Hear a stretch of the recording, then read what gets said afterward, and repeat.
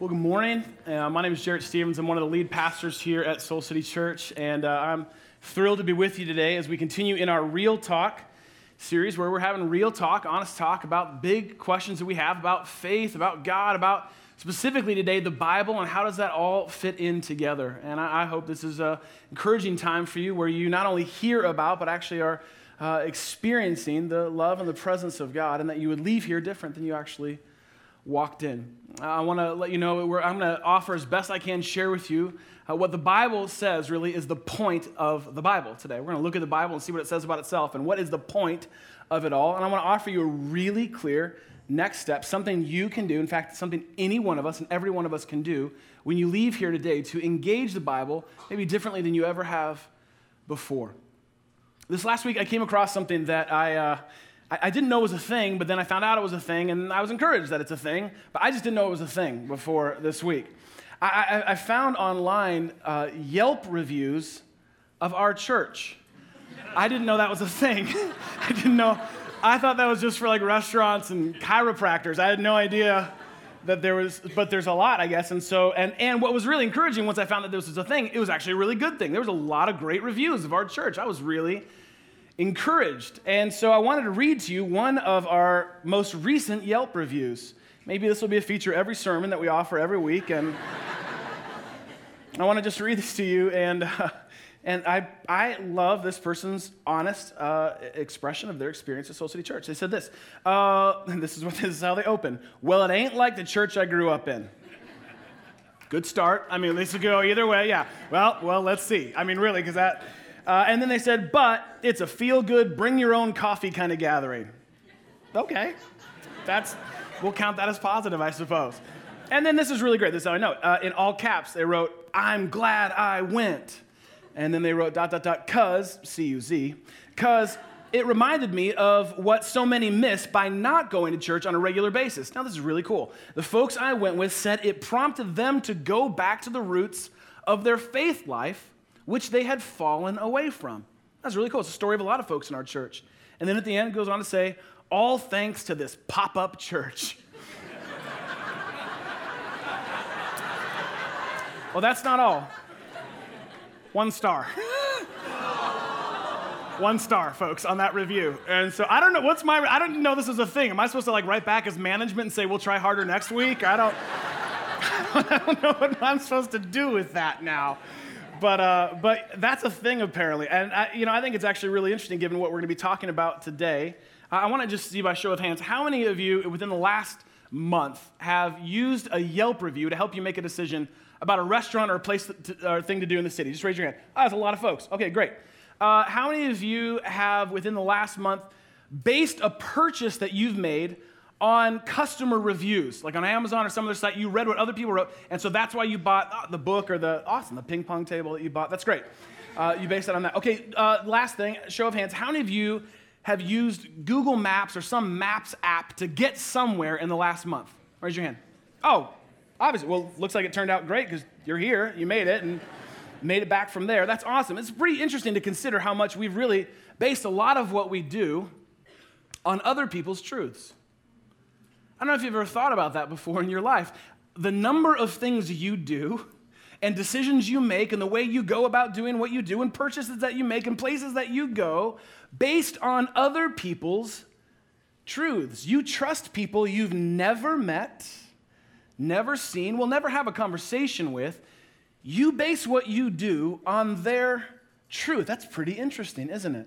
I mean, think about it, like you trusted your phone to take you somewhere you'd never been before, and it did. You trusted someone to help you buy the car seat, your first car seat for your kid, and so you read all the reviews, and they said, if you don't buy this one, and if you don't, you're a bad parent, and so you bought that car seat, or you've listened to or you've read some thoughts from some guru, a supposed guru, and so you've made even relationship decisions that based on someone else's truth that you've never met, will never meet, will never have a relationship, and yet their truths have shaped what you do. Have you ever thought about whose truths are shaping you?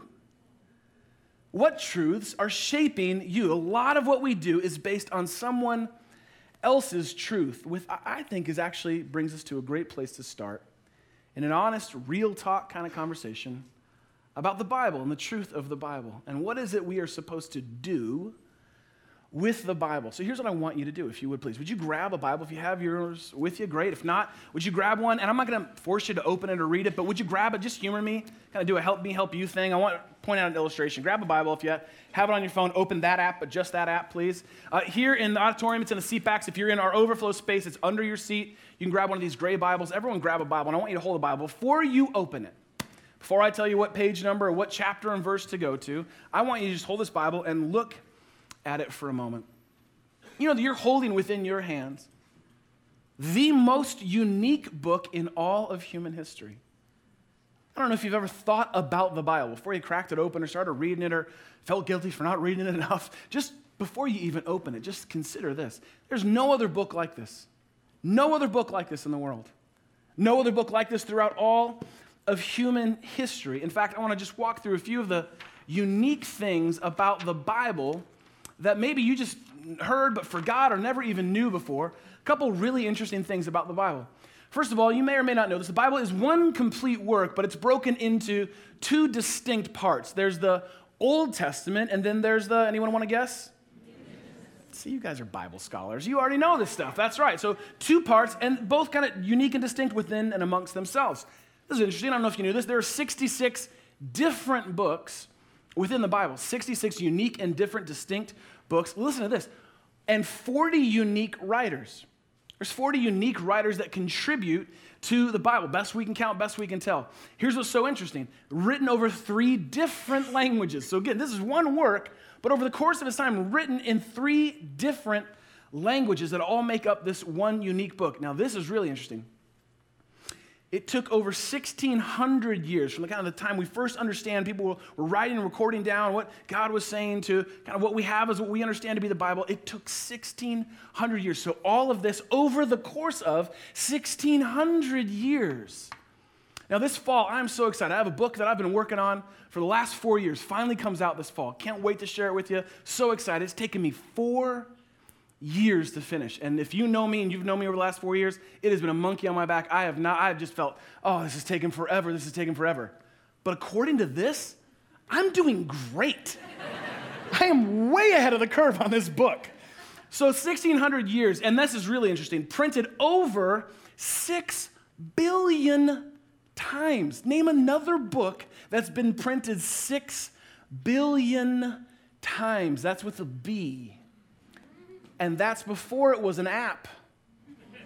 Think about that.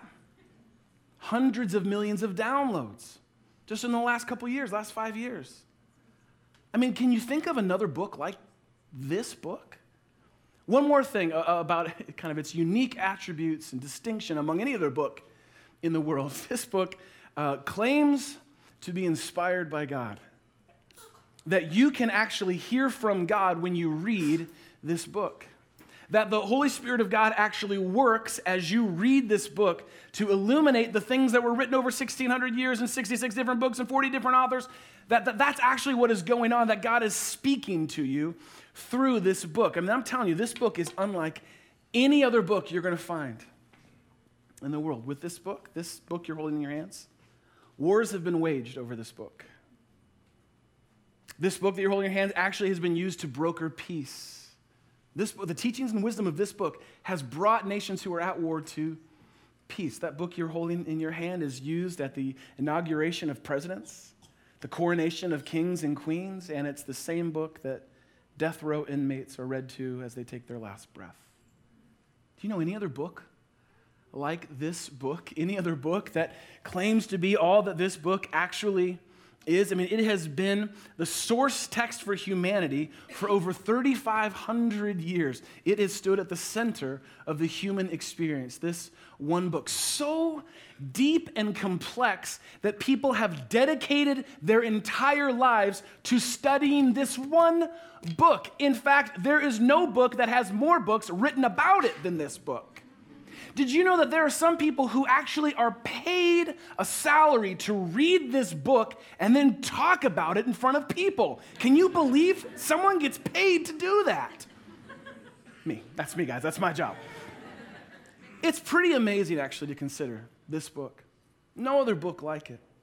And rather than trying to go on to convince you of why you should believe all the things that it says to be true about itself and why you got to kind of, there's all kinds of experts that can break that down, do a much better job than I could of trying to convince you or prove to you why you have to believe the Bible. I want to actually, over the course of the next few moments, just take a much more practical approach to this central spiritual book. I want to take a real kind of brass tacks, practical look at the Bible and see if we might need to shift how we've been viewing it and specifically what we're actually doing with this book. So what I want you to do is I want you to turn to James chapter 1. We're going to look at a very practical teaching about the Bible. In the gray Bibles that you have, if you have that out, if you want, you can turn to page 847. Let me give you some quick context to James chapter 1. This is really interesting. It makes James unique as one of the 40 unique writers of the Bible. James is actually the brother of Jesus. That gives him a very unique perspective, the brother of Jesus. Now, this is really interesting. We've talked about this before. I just want you to pause and think about the reality of being the brother of Jesus. What would it take for you to be convinced that your brother was the Savior of the world? What would your brother have to do for you to go, I don't know, oh, you're the Savior of the world? Because I just remember he was the guy that used to give me wedgies and we used to fight over the top bunk. Like, what would it take for you to be convinced that your older brother was the Savior? Well, that's James's story, actually. We don't hear much at all about James directly through the 4 gospel accounts. It's only after the death and resurrection of Jesus that James puts his faith in his brother as the Savior of the world. After seeing Jesus do what he said he would do, James said, "You are not only my brother, you are my Savior and my Lord." And James emerges as a leader within the first church. And he writes this. We only have one book from James, but it's one of my favorite books in the Bible. And it's so incredibly practical. Such a great place to kind of start understanding the heart of what it means to actually do something with this book. And so we're going to look at what James says and what the Bible says is the point of the Bible. In verse 22, this is what James, brother of Jesus, says. He says this: don't merely listen to the word there being another word for the Bible. So he says, don't just listen to this. Don't just kind of look at it. Don't just listen to it and deceive yourselves. That's pretty strong language. Don't just think that that is the point. James goes on to tell you very clearly what the point is. He says these 4 words: do what it says. James says, you want to know what the point of the Bible is? The point of the Bible is not to just sort of sit in some sort of passive receptivity and just kind of hear and go, oh, that's great, that's great. The point of the Bible is action and activity. That's the point of the Bible. In fact, James just goes on to say and says very, very, very plainly and very, very clearly that the Bible is really, if you were to break it down sort of and try to understand it as best you can, this is what James would say. This is what the Bible says about itself. It says that the Bible equals this: doing is greater than hearing. Remember greater than, less than? James says, all right, for all you math nerds out there, this is the Bible. This is the point. This is the purpose. Doing is greater than hearing. Hearing's great. Hearing's fine, but doing's better.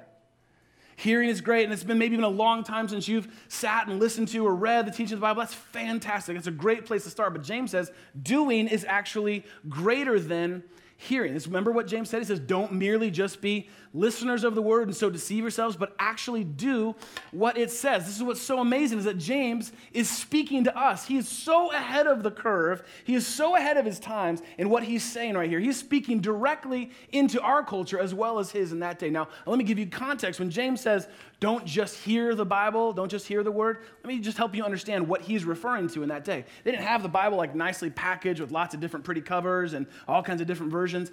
At that point, when James is writing these words, they had the Old Testament, and it was written on scrolls. And there were not 6 billion copies. There were a few. And they were held by religious leaders in that day, and so it was a very special thing. It was not easy to get access to the Bible. The teachings of Jesus that we call the 4 gospel accounts that we look at, and they're in this Bible that you're holding right now, those weren't all being written down yet.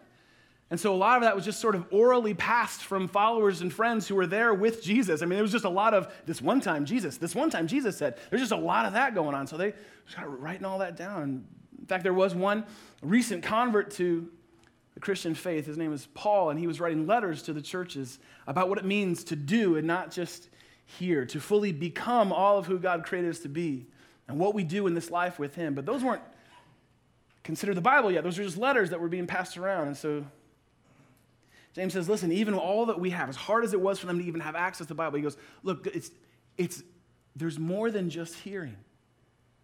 Doing is always greater than hearing. And I'm telling you, 2,000 years ago, he was way ahead of his time. He was speaking to us.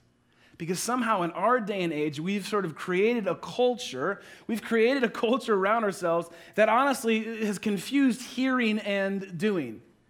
We live in an information overload age, and so we just kind of assume that hearing something is the same as actually doing it or applying. We've created a culture where we believe that having a Bible is the same as reading a Bible, right? So maybe you have a Bible. That doesn't necessarily mean that you read it. I have 30 Bibles on my shelf upstairs. Does that make me a super Christian?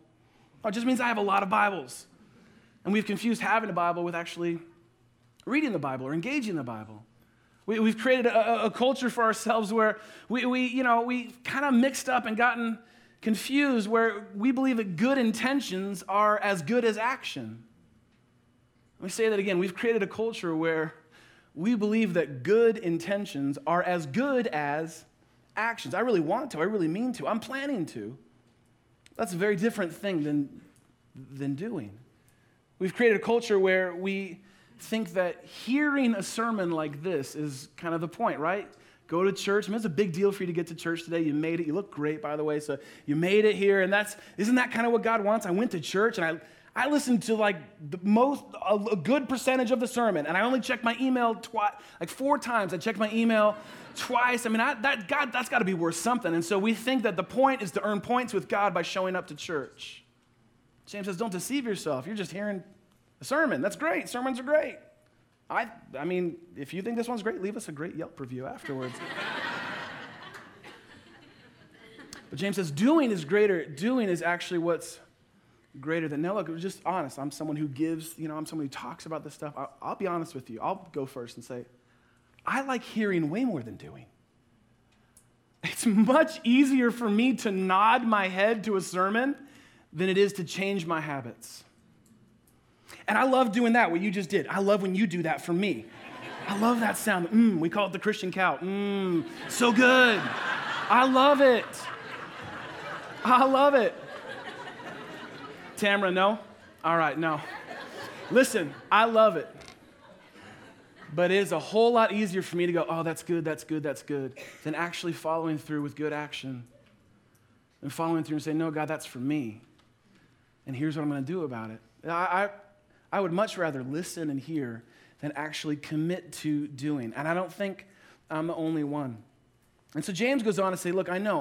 Let me paint a picture for you. I was real honest in that last verse. We kind of said it like it was. James says, all right, I'll paint a picture for you. And I love this in verse 23 and 24. He says, okay, this is what it's like. Anyone who listens to the word, who listens to the Bible, but does not do what it says is like someone who looks at their face in the mirror and then goes away and immediately forgets what they look like.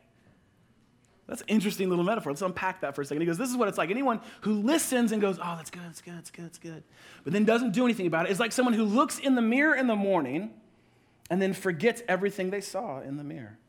So just quick raise of hands. How many of you at some point this morning and getting ready looked in a mirror? Just raise your hand. I'm not going to ask how long.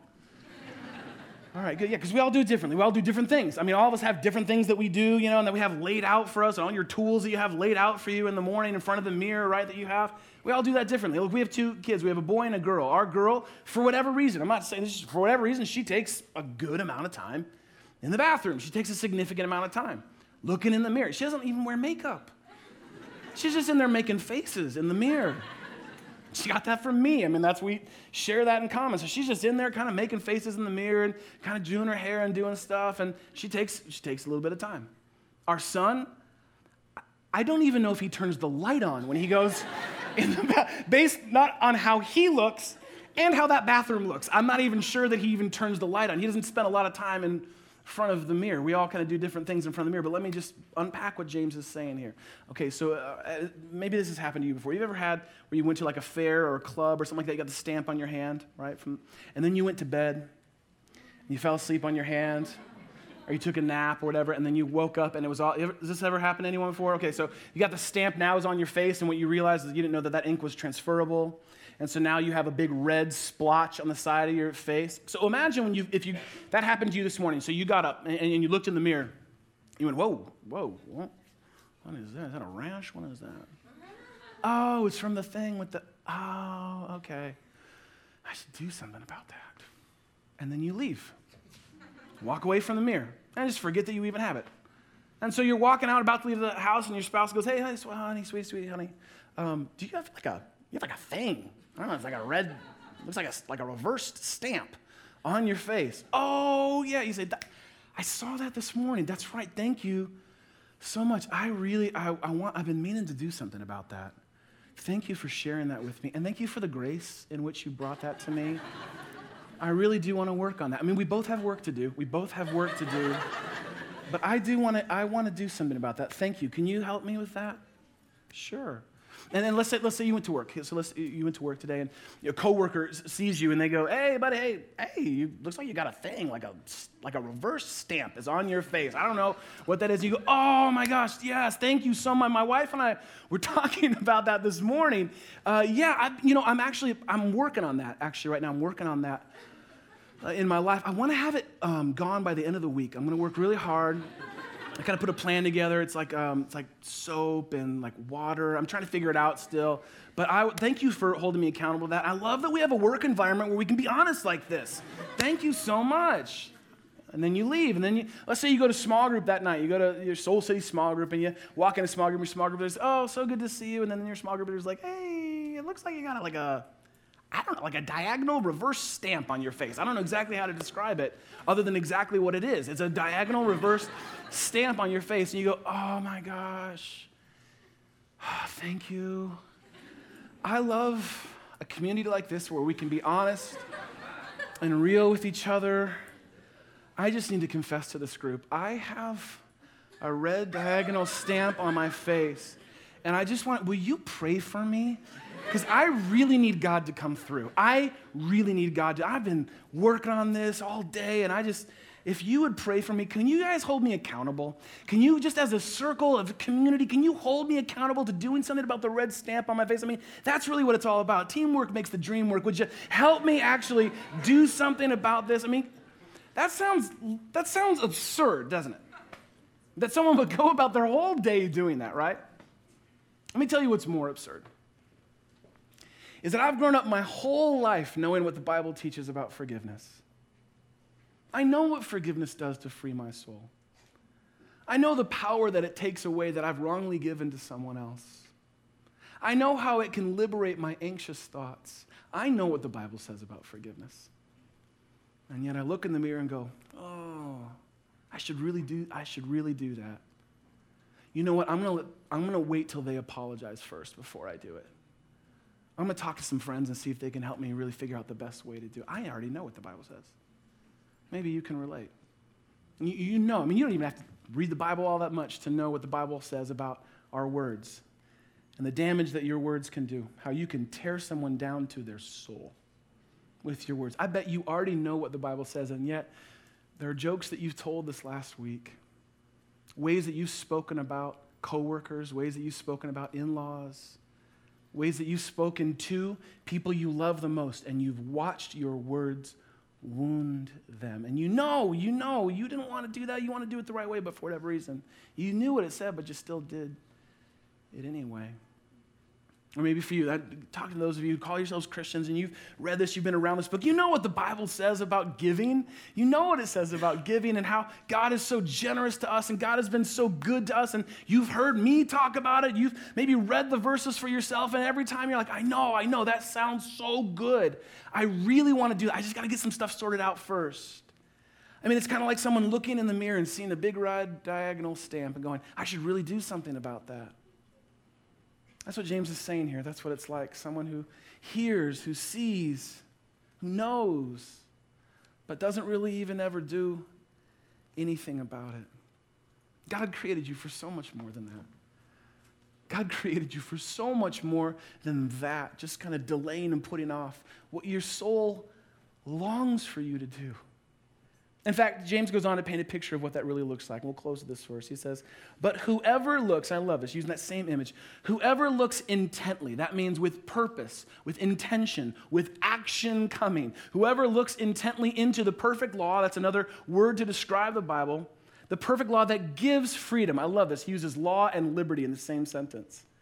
This law, this way of God, these things that God's invited us to do in relationship with him, whoever looks at those things and continues in it, that's important, that's powerful, continues in it, even when it gets hard, even when it's tough, continues in it and actually does it, they will be blessed.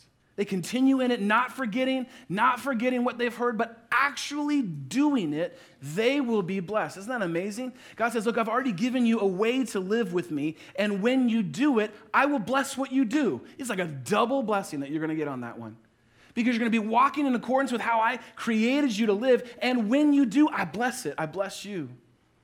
God says, this is what I have for you. This is actually the life that I have created for you to live with me. That when it comes to the Bible, the point of it all is that you would actually, as James says, do what it says. You wouldn't walk around with the big red diagonal stamp on your face. But you'd look and let it reflect back to you the heart of God. God's love for you. The way God's uniquely designed you, you'd let it reflect the truth of who you are in him back to you. And then when you see it, you would actually do something about it. See, James says it pretty simply, that really when it comes to the Bible, doing is what makes the difference. You can spend the rest of your life studying and learning and memorizing. That's very important. In fact, my hunch is you've met people who know a lot about the Bible, but they don't seem to live with what they know. True? You can learn all you want, and that's fantastic. You should. It's great. But James says the point of the Bible is that doing is what makes all the difference. And this is what I love. Let me just illustrate this for you. This is what I love. So here's where it starts. It starts with hearing, okay? And here's the great thing. You've already done this today. Check that box. You've already heard from God's word today. We taught from the Bible today.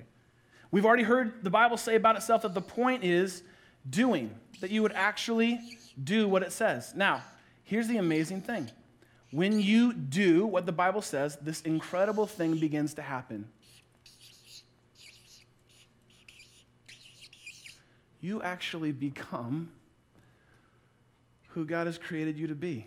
This is an amazing thing, that when you hear and then you say, you know what, I've heard it, I'm going to actually do it. I'm going to do what it says. This amazing thing happens. You become who God created you to be. Your being is connected to the doing that comes from the hearing. But if you stop here, you don't get to experience any of this.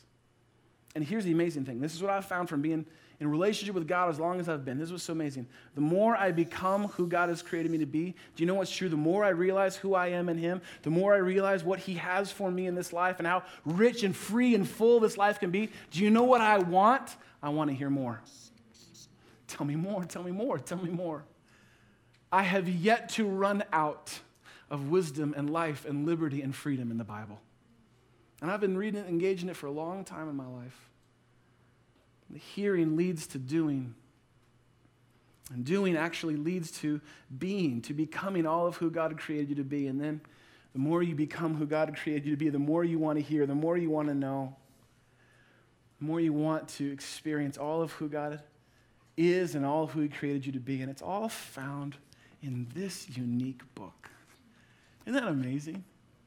Doesn't that make you just want to go, okay, well, I wonder what is in here for me? And if that's you, and if you have a desire to know and experience God and engage this book maybe differently, maybe you thought this was just a bunch of history, and what is that good for? I got to learn a lot of other stuff. I don't need to learn all this history. Or maybe you just thought there's a bunch of rules, and oh man, I got enough of that at work. I got enough of that at home. I don't want to have to deal with that. I would encourage you to maybe engage this from a totally different perspective, that God actually has all that he intends and designed and desires for your life, and you can discover it and begin to work it out through hearing and doing and becoming all of who he created you to be. And it's found in this book. And so if you're interested and you're like, okay, I'd want to do that, but I don't own a Bible. This is a great thing. I love this about our church. If you are serious about exploring, hearing, and doing and becoming all of God who created you to be, and you don't own a Bible, so hear me very clearly. We say this all the time. If you do not own a Bible, we want you to steal a Bible from church today. I couldn't be more serious. If you don't own a Bible, would you please do us the favor of stealing one from church today? Because you're doing yourself a favor. It's a gift of growth that God has for you. Now, listen to me. Those of you who call yourselves Christians and you've got 30 Bibles on your shelf, if you steal a Bible from church, shame on you. See, it's very different when you say it that way. But if you don't own a Bible, please steal a Bible from church. We want you to do that. And you're like, okay, that's great. I don't know, where do I, this is so confusing. Where do I even start? Why are there maps? I don't understand how all this works. Am I supposed to start? I started once before, then I got to Leviticus. Whoa, and I'm like, yeah, don't start at the end either. So if you're serious, you're like, I've never done this before. And guess what? You are not the only one. You're not the only one. There's a ton of folks who are finding God through this church and discovering him through this book. If you don't know where to start, you already have a head start. Start with James. Just dog-ear that page. Start with James. Maybe you read this a long time ago. Maybe you're like, okay, so maybe you've been a Christian so long you thought like you graduated from the Bible. Like, oh, no, I got all that. I heard that. Like, that was like it's textbook. I got it. And you have yet to engage this for the freedom and fullness that God has for you. It's been a while. Go back to James. Go back to this very practical book. And here's what you could do. You could read every chapter, like it's 5 chapters. You read a chapter a day. Listen to me. You could just read chapter 1 every day this week. You'll have enough to do. You will have enough to do to go, oh, man, God, really? That's what it means? I don't want to just hear this, to actually do this. Okay, and listen, this is not like a guilt thing. Guilt never grows anything. This is a freedom and fullness thing. Don't you want to know? Don't you want to know more and more about who God is and his love for you? And how you can become all of who he created you to be? Let your hearing that you've heard today lead to doing. And I pray your doing leads to becoming, to being all of who God created to be. I'll share this last thing. This is something really special to me. This is the first Bible I ever had. I still have it. Very first Bible was given to me when I was 7 years old. It's got my name in gold, which is, I always thought, like, if times got bad, I could melt it down. And my name is in gold on the front. Here's what's hilarious. It's just the New Testament with pictures, and that's in all caps. But it's also in King James. Not helpful to a 7-year-old. Like, I was just trying to learn normal English, and then I had to try and learn that. But this was given to me by Mrs. Dopart, my Sunday school teacher. And this is great. I mean, she wrote, like, I still have this. She wrote to Jarrett Stevens, and then she put in quotes, a very special boy. She was right. The first Yelp review, it was right. 5 stars. And then she wrote, with all my love, and she put her name, and then Colossians 3:1-2, which has become one of my life verses.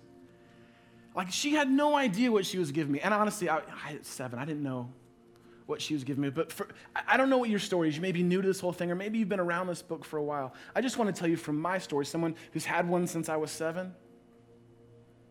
I have yet to regret doing what this book says.